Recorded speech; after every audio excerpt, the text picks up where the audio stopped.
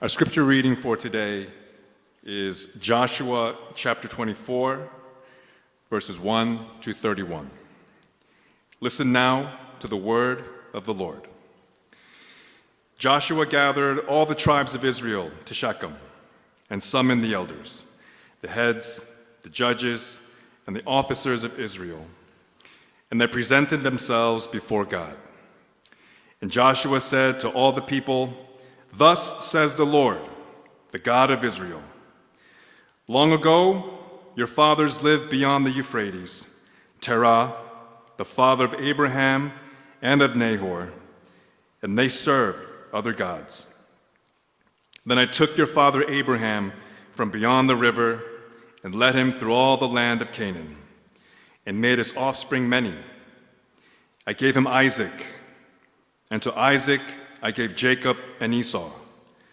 Then I gave Esau the hill country of Seir to possess, but Jacob and his children went down to Egypt. And I sent Moses and Aaron, and I plagued Egypt with what I did in the midst of it, and afterward I brought you out.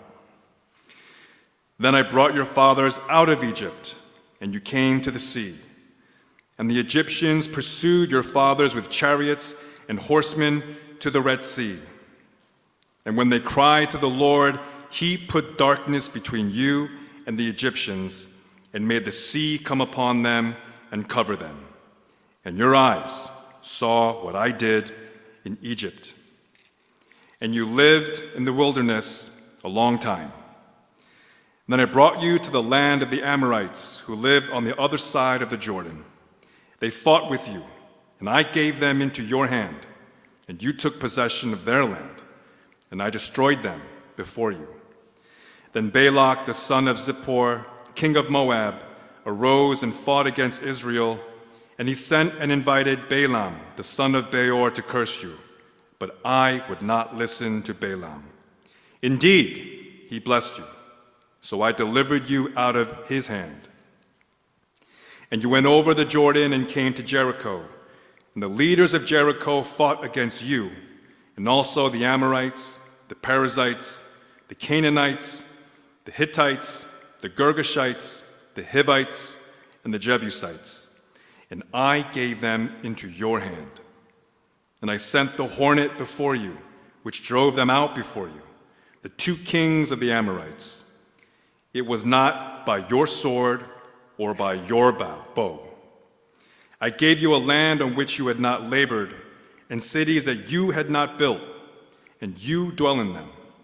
You eat the fruit of vineyards and olive orchards that you did not plant.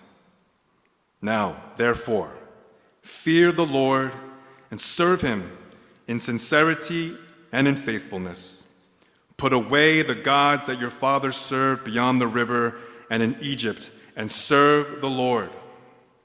And if it is evil in your eyes to serve the Lord, choose this day whom you will serve, whether the gods your fathers served in the region beyond the river, or the gods of the Amorites in whose land you dwell. But as for me and my house, we will serve the Lord." Then the people answered, "Far be it from us that we should forsake the Lord to serve other gods. For it is the Lord our God who brought us and our fathers up from the land of Egypt, out of the house of slavery, and who did those great signs in our sight and preserved us in all the way that we went, and among all the peoples through whom we passed. And the Lord drove out before us all the peoples, the Amorites who lived in the land. Therefore, we also will serve the Lord, for he is our God." But Joshua said to the people, "You are not able to serve the Lord, for he is a holy God. He is a jealous God. He will not forgive your transgressions or your sins. If you forsake the Lord and serve foreign gods, then he will turn and do you harm and consume you after having done you good." And the people said to Joshua, "No, but we will serve the Lord." And Joshua said to the people, "You are witnesses against yourselves that you have chosen the Lord to serve him. And they said, "We are witnesses."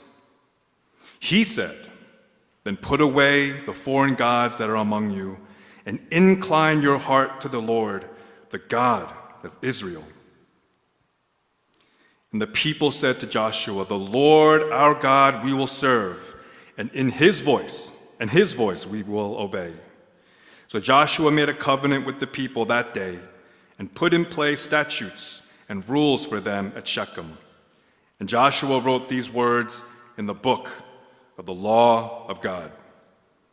And he took a large stone and set it up there under the terebinth that was by the sanctuary of the Lord. And Joshua said to all the people, "Behold, this stone shall be a witness against us, for it has heard all the words of the Lord that he spoke to us.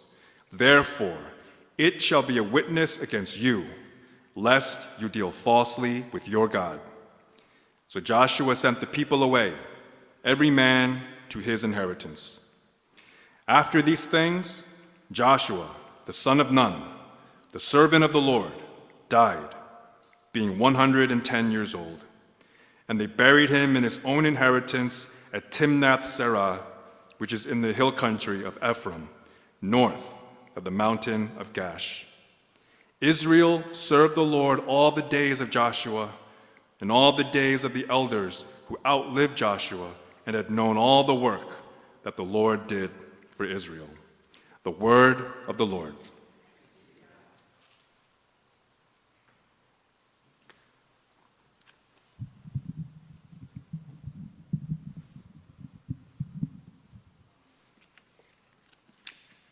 The Lord be with you. Please pray with me. Gracious God, we are thankful for this day, a day that we can bear witness together. And now in the hearing of your word, in the preaching of your word, be glorified. We pray in the name of Jesus Christ, our risen Lord. Amen. Last week, Pastor Ethan preached on the Decalogue, and despite his controversial statement regarding that place which shall not be named, we learned about the importance of living God-centered lives, and that these house rules that were given to us set up relational boundaries for us, for the family of God, in which the very name our God, the God who is for us, defines that relationship. Now, we might think that after the Decalogue, after all the miracles and all the rescues that they had experienced, that the people of Israel would be more than willing to follow God. But they don't. After the Decalogue, they will spend the next 38 years wandering through the wilderness until that entire generation of adults perish. All those who had witnessed the mighty works of God in Egypt are gone, and it will be their children and their grandchildren who will inherit the land. The book of Joshua tells about this next phase in the story of Israel, of their military engagements and dealings with the people of the land in Canaan over a 7-year period. We're going to have to skip over all of the difficult theological questions raised by the themes of conquest and colonization, along with the memorable events such as the Battle of Jericho, when the walls came tumbling down to the sound of trumpets, the Battle of Gibeon, in which we are told that the sun stood still, a day unlike any other, when the Lord heeded the voice of a man. Instead, our reading takes us today to the very last chapter in the book of Joshua, after all the battles have been fought and the land has achieved a relative peace. And Joshua is nearing the end of his life, and he gathers the people in Shechem to offer his last words. Shechem is not a random place. You might recall from a few weeks ago that this was where God made his promise to Abraham. In Genesis 12, we read, Abram passed through the land to the place at Shechem, to the oak of Moreh. Then the Lord appeared to Abraham and said, "To your offspring I will give this land." So Abram built an altar to the Lord who had appeared to him at Shechem. Later, Abraham's grandson Jacob, on his return journey back to his family, stopped along the way to recommit himself and his family to the Lord in that same spot. Genesis 35 tells us, "So they gave to Jacob all the foreign gods that they had and the rings that were in their ears, and Jacob hid them under the terebinth tree that was near Shechem." And earlier in Joshua chapter 8, Joshua builds an altar to God, just as Moses had commanded him earlier in Deuteronomy 11. And all Israel stood on opposite sides of the ark before the Levitical priests and carried the ark of the covenant of the Lord, half of them in front of Mount Gerizim and half of them in front of Mount Ebal, just as Moses, the servant of the Lord, had commanded, on the first to bless the people of Israel. And it's the city of Shechem that sits between these two mountains, Gerizim and Ebal. It's a sacred spot. The city and this tree, this terebinth, this oak. The site itself is a reminder of their history with God. As any visit to our childhood home or even to a favorite restaurant will remind us, places have power to evoke memory and emotions. And so, invoking the language of the prophets, Joshua begins with, "Thus says the Lord." And in verses 2 through 13, he retraces the story of God's dealing with his people from God's perspective. He goes all the way back to even before the story of Abraham. And then he selectively passes through the stories of Isaac and Jacob and Esau, of Moses and Aaron. And then he tells them about their more recent history, which you just heard, of their rescue through the sea from the Egyptians and their battles and victories in the land, in the wilderness, as well as in the promised land. Speaking for God and reviewing their history, Joshua impresses upon the people what God has done for them. Not what they have done, but what God has done for them. Notice all the I's in this passage of what God has done. "I took your father Abraham and led him and made him have many offsprings. I gave him Isaac. I gave Jacob and Esau. I gave Esau the hill country of Seir. I sent Moses and Aaron. I plagued Egypt. I brought your fathers out of Egypt. I brought you to the land of the Amorites. I gave them into your hands. I delivered you out of his hand. I sent the hornets ahead of you. And I gave you a land on which you had not labored." I counted more than 18 times that this I, signifying God's activity, appears. It's a long list of what God has done for them. And it's not an exhaustive list.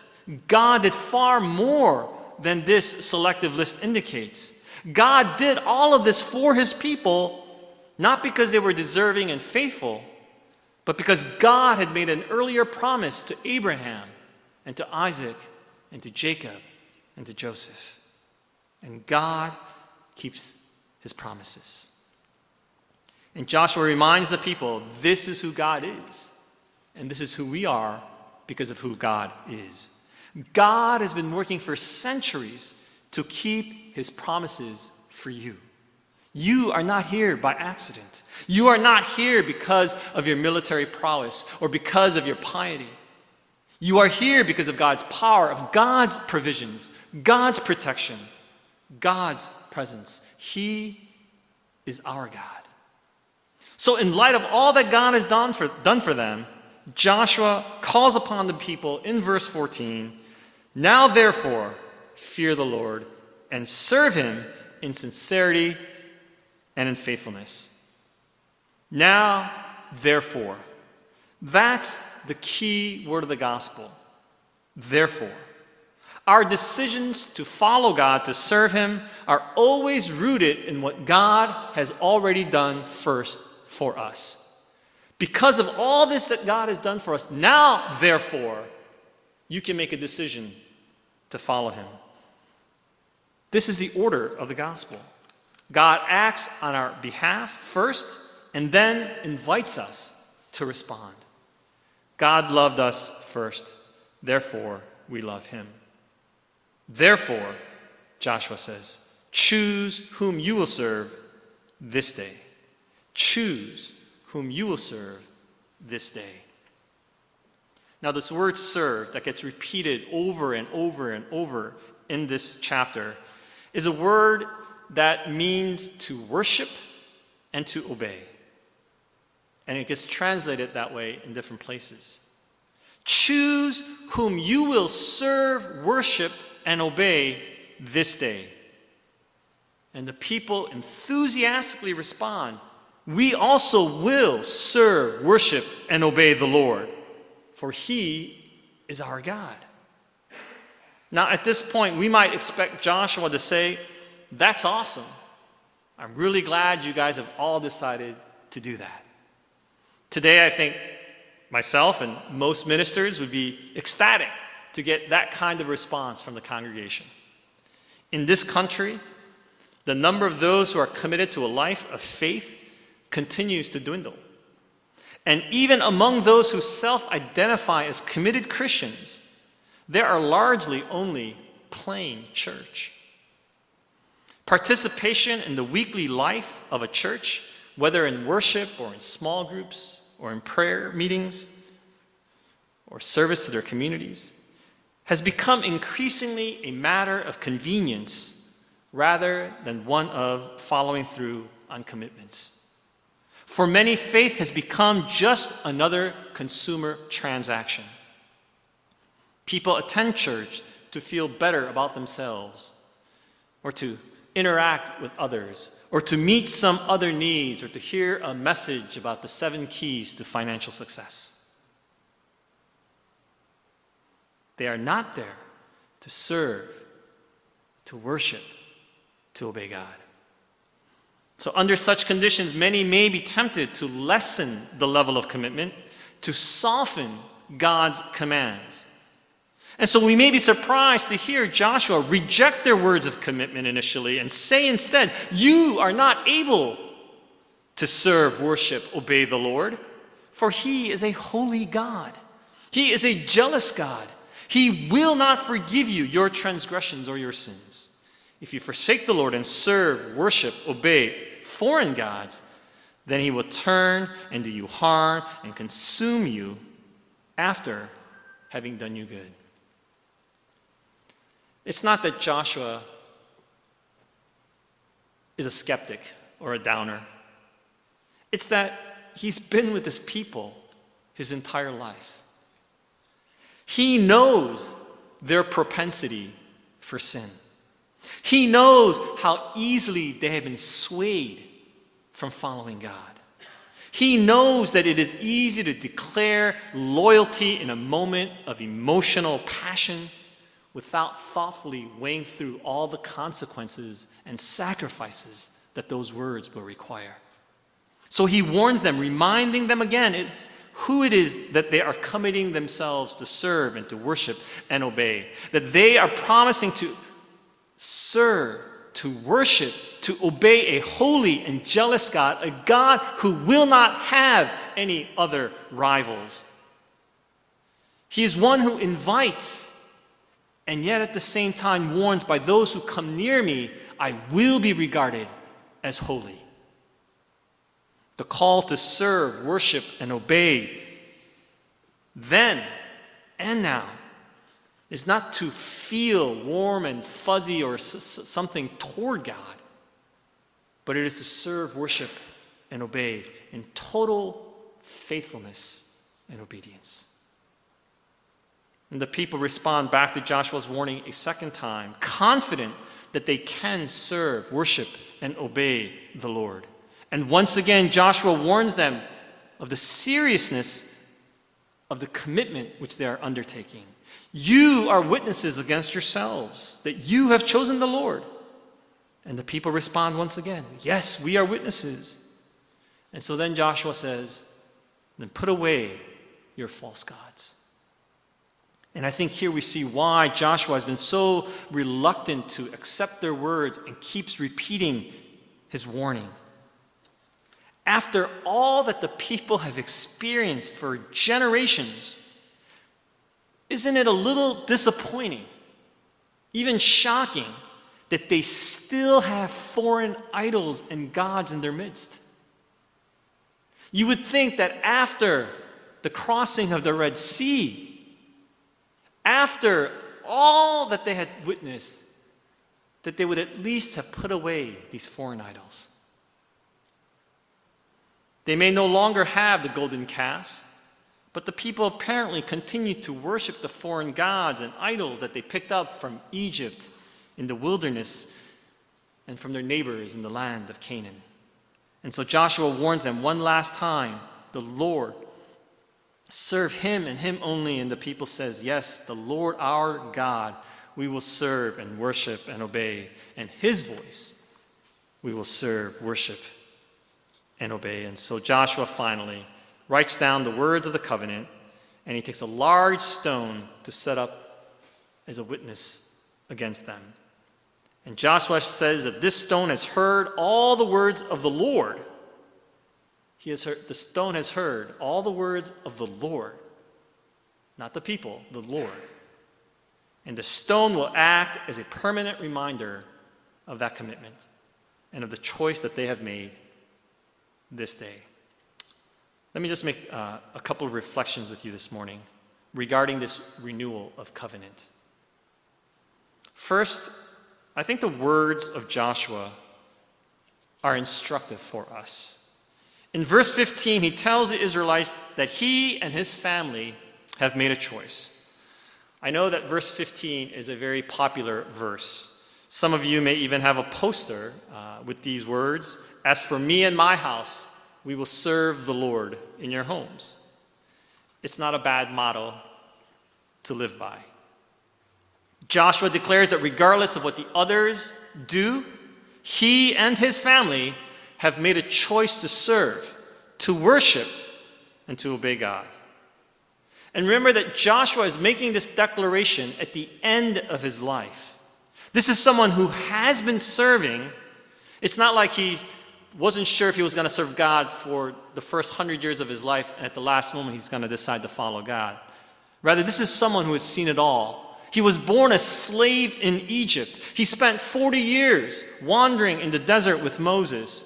He spent 7 years leading battles against the land of Canaan, and has now, in the last decade or so, been settling down in the land and achieved some level of peace. He knows what it is to serve, to worship, and obey God. It is not something new for him. It is a renewal of commitment for himself and his family. And his words imply, I am choosing, as for me and my house, we will continue to serve, obey, and worship the Lord as we have been doing. And he makes this declaration for himself as well as for his own household. He takes the responsibility for his family. Now, I know that your personal faith cannot guarantee the faith or the faithfulness of your own family. But as parents, you have enormous influence and responsibility for the faith of your children and the rest of your household. At the most basic level, your kids can't come to church unless you drive them, right? I was so encouraged this morning when one of the kids in the confirmation class couldn't be here for the rest of the service today because of a birthday gift he received to a ball game today. But they came to attend the confirmation class and then left right afterwards. And they didn't have to do that, but they did that. You know, that's a level of commitment that's going to stick. They're going to remember that. More importantly, the people in your household and particularly your children, they see how you live out your faith every single day.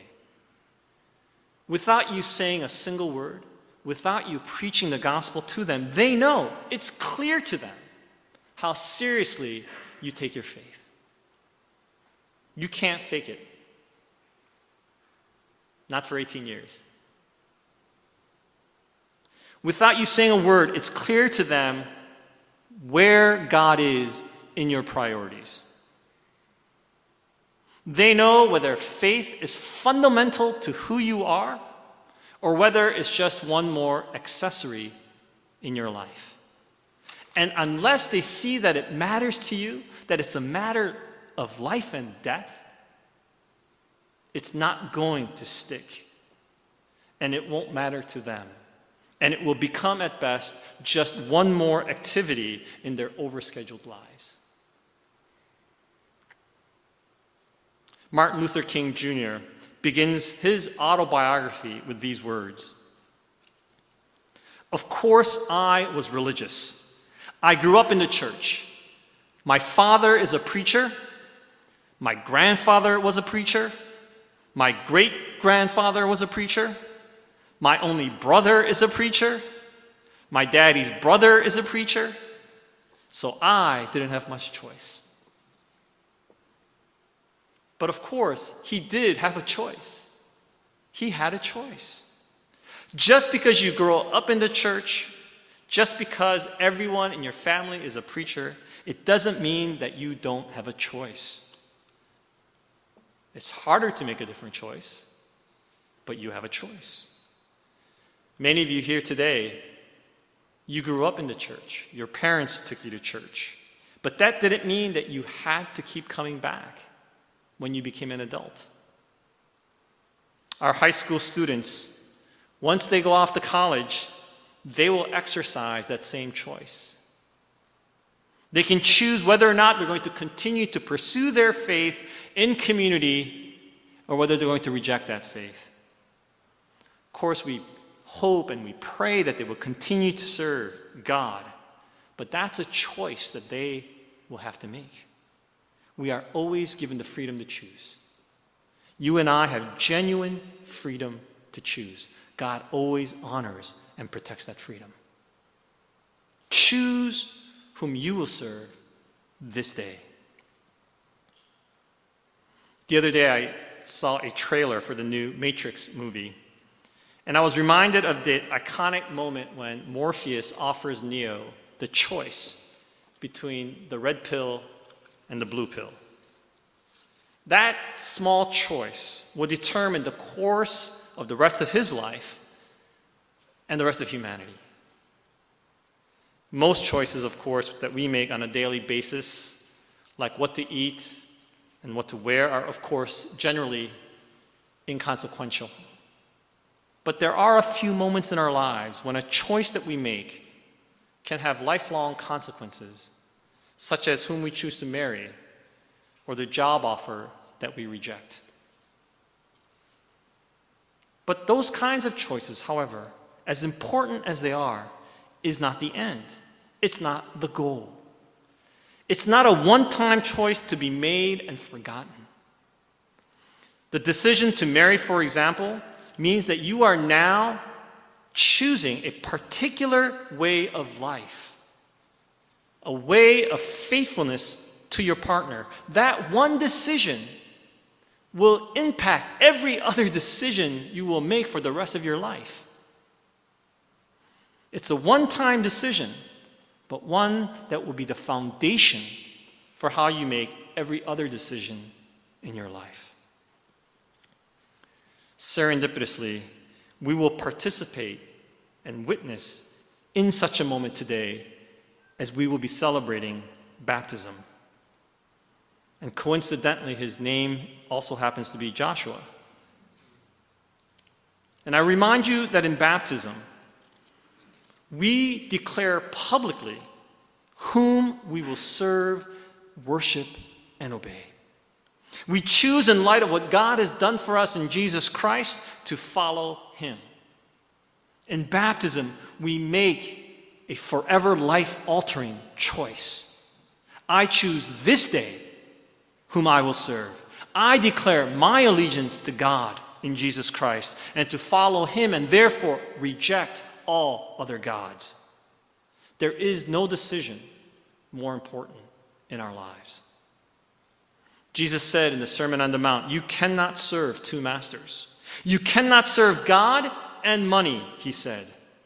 You cannot serve God and whatever else may be competing for your ultimate allegiance. Whatever else is seeking to be supreme in your life.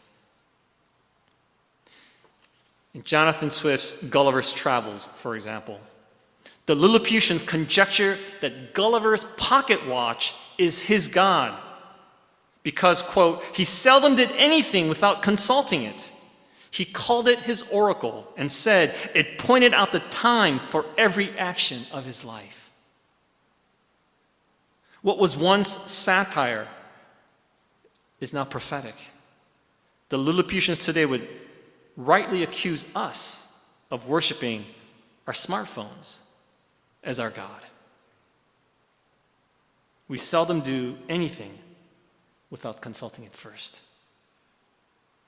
The truth is that we all serve a God. Whatever we choose as our highest good, that is our God. Whatever without which our lives cannot be, that is our God. Whatever brings you that ultimate meaning and joy, that is God. In Colossians 3, the Apostle Paul wrote, put to death, therefore, what is earthly in you, sexual immorality, impurity, passion, evil desire, and covetousness, which is idolatry. Covetousness is idolatry because it is worship of a false god.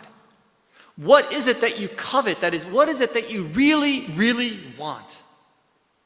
Whether it's power or money, respectability, reputation, education, personal comforts, whatever that may be, whatever it is that you covet, desire above all else, that is your God. That is your idol. It's not really a question of whether or not to serve God, but recognizing that we all serve gods.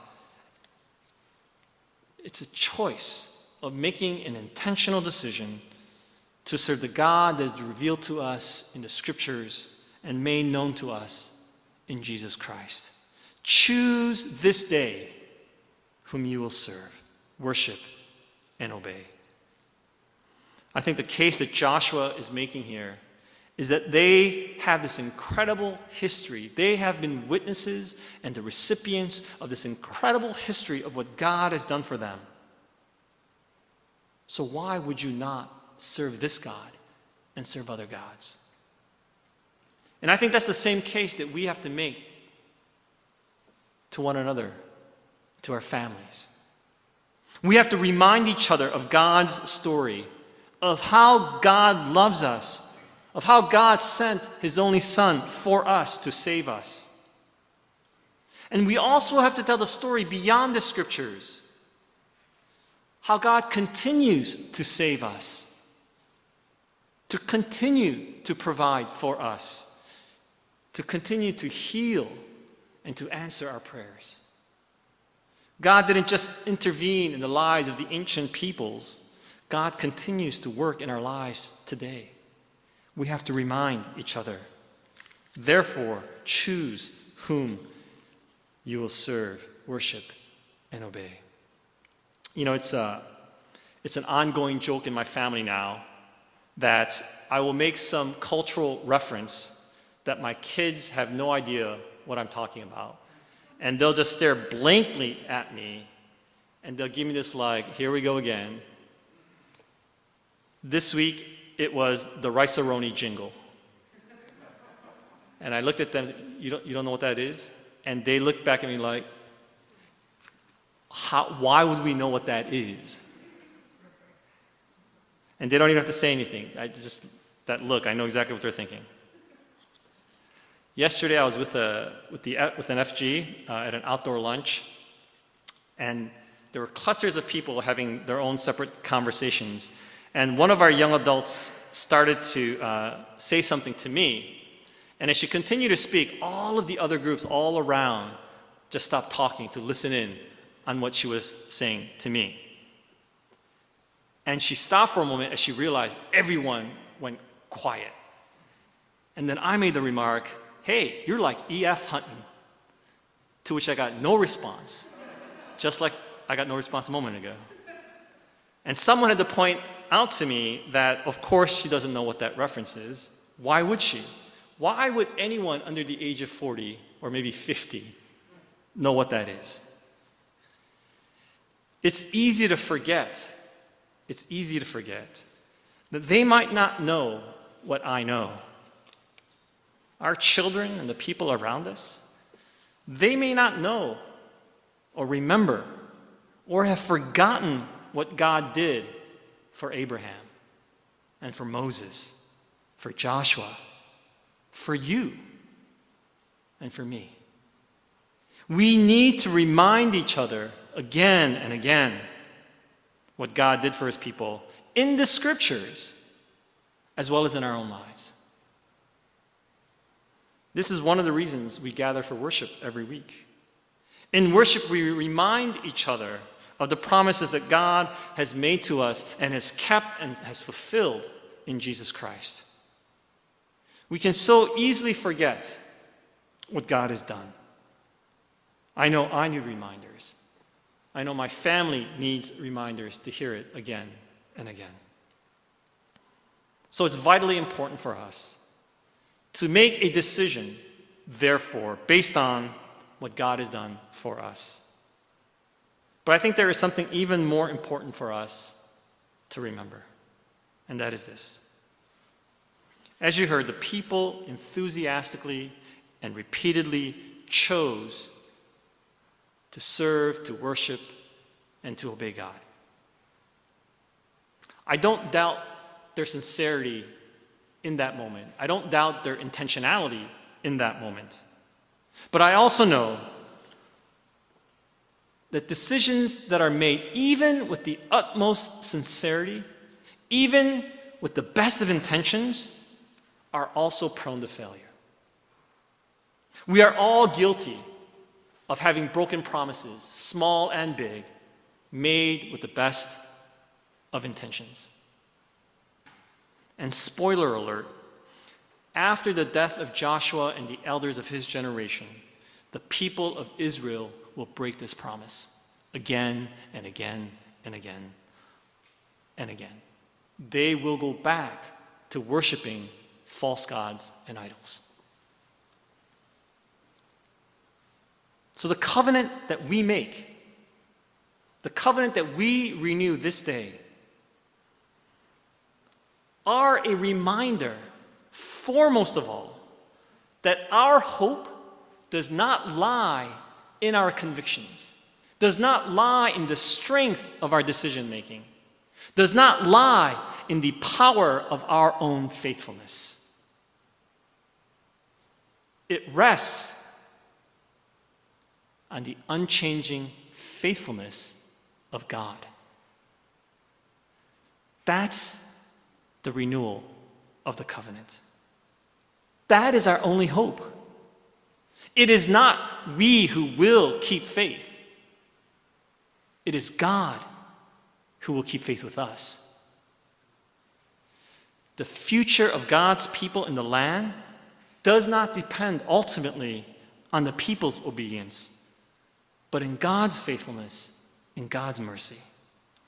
Israel will suffer the consequences of abandoning God, but in the end, God himself will find a way to bring salvation to his people, not because of what the people do or fail to do, but because of who God is, because God has promised and God keeps his promises. That's the good news. God will keep faith. God has always kept faith. And that's the story that we have to tell again and again and again. Remind each other what God has done for you. And therefore, choose this day whom you will serve worship, and obey. Let's pray together. Lord, we thank you for your word. We thank you for the reminder this day of hearing your word once again, of what you have done for your people and of what you continue to do for us. Help us to remember and to recommit ourselves to serving, worship, and obeying you and you only. We ask this in the name of Jesus Christ, our Lord. Amen.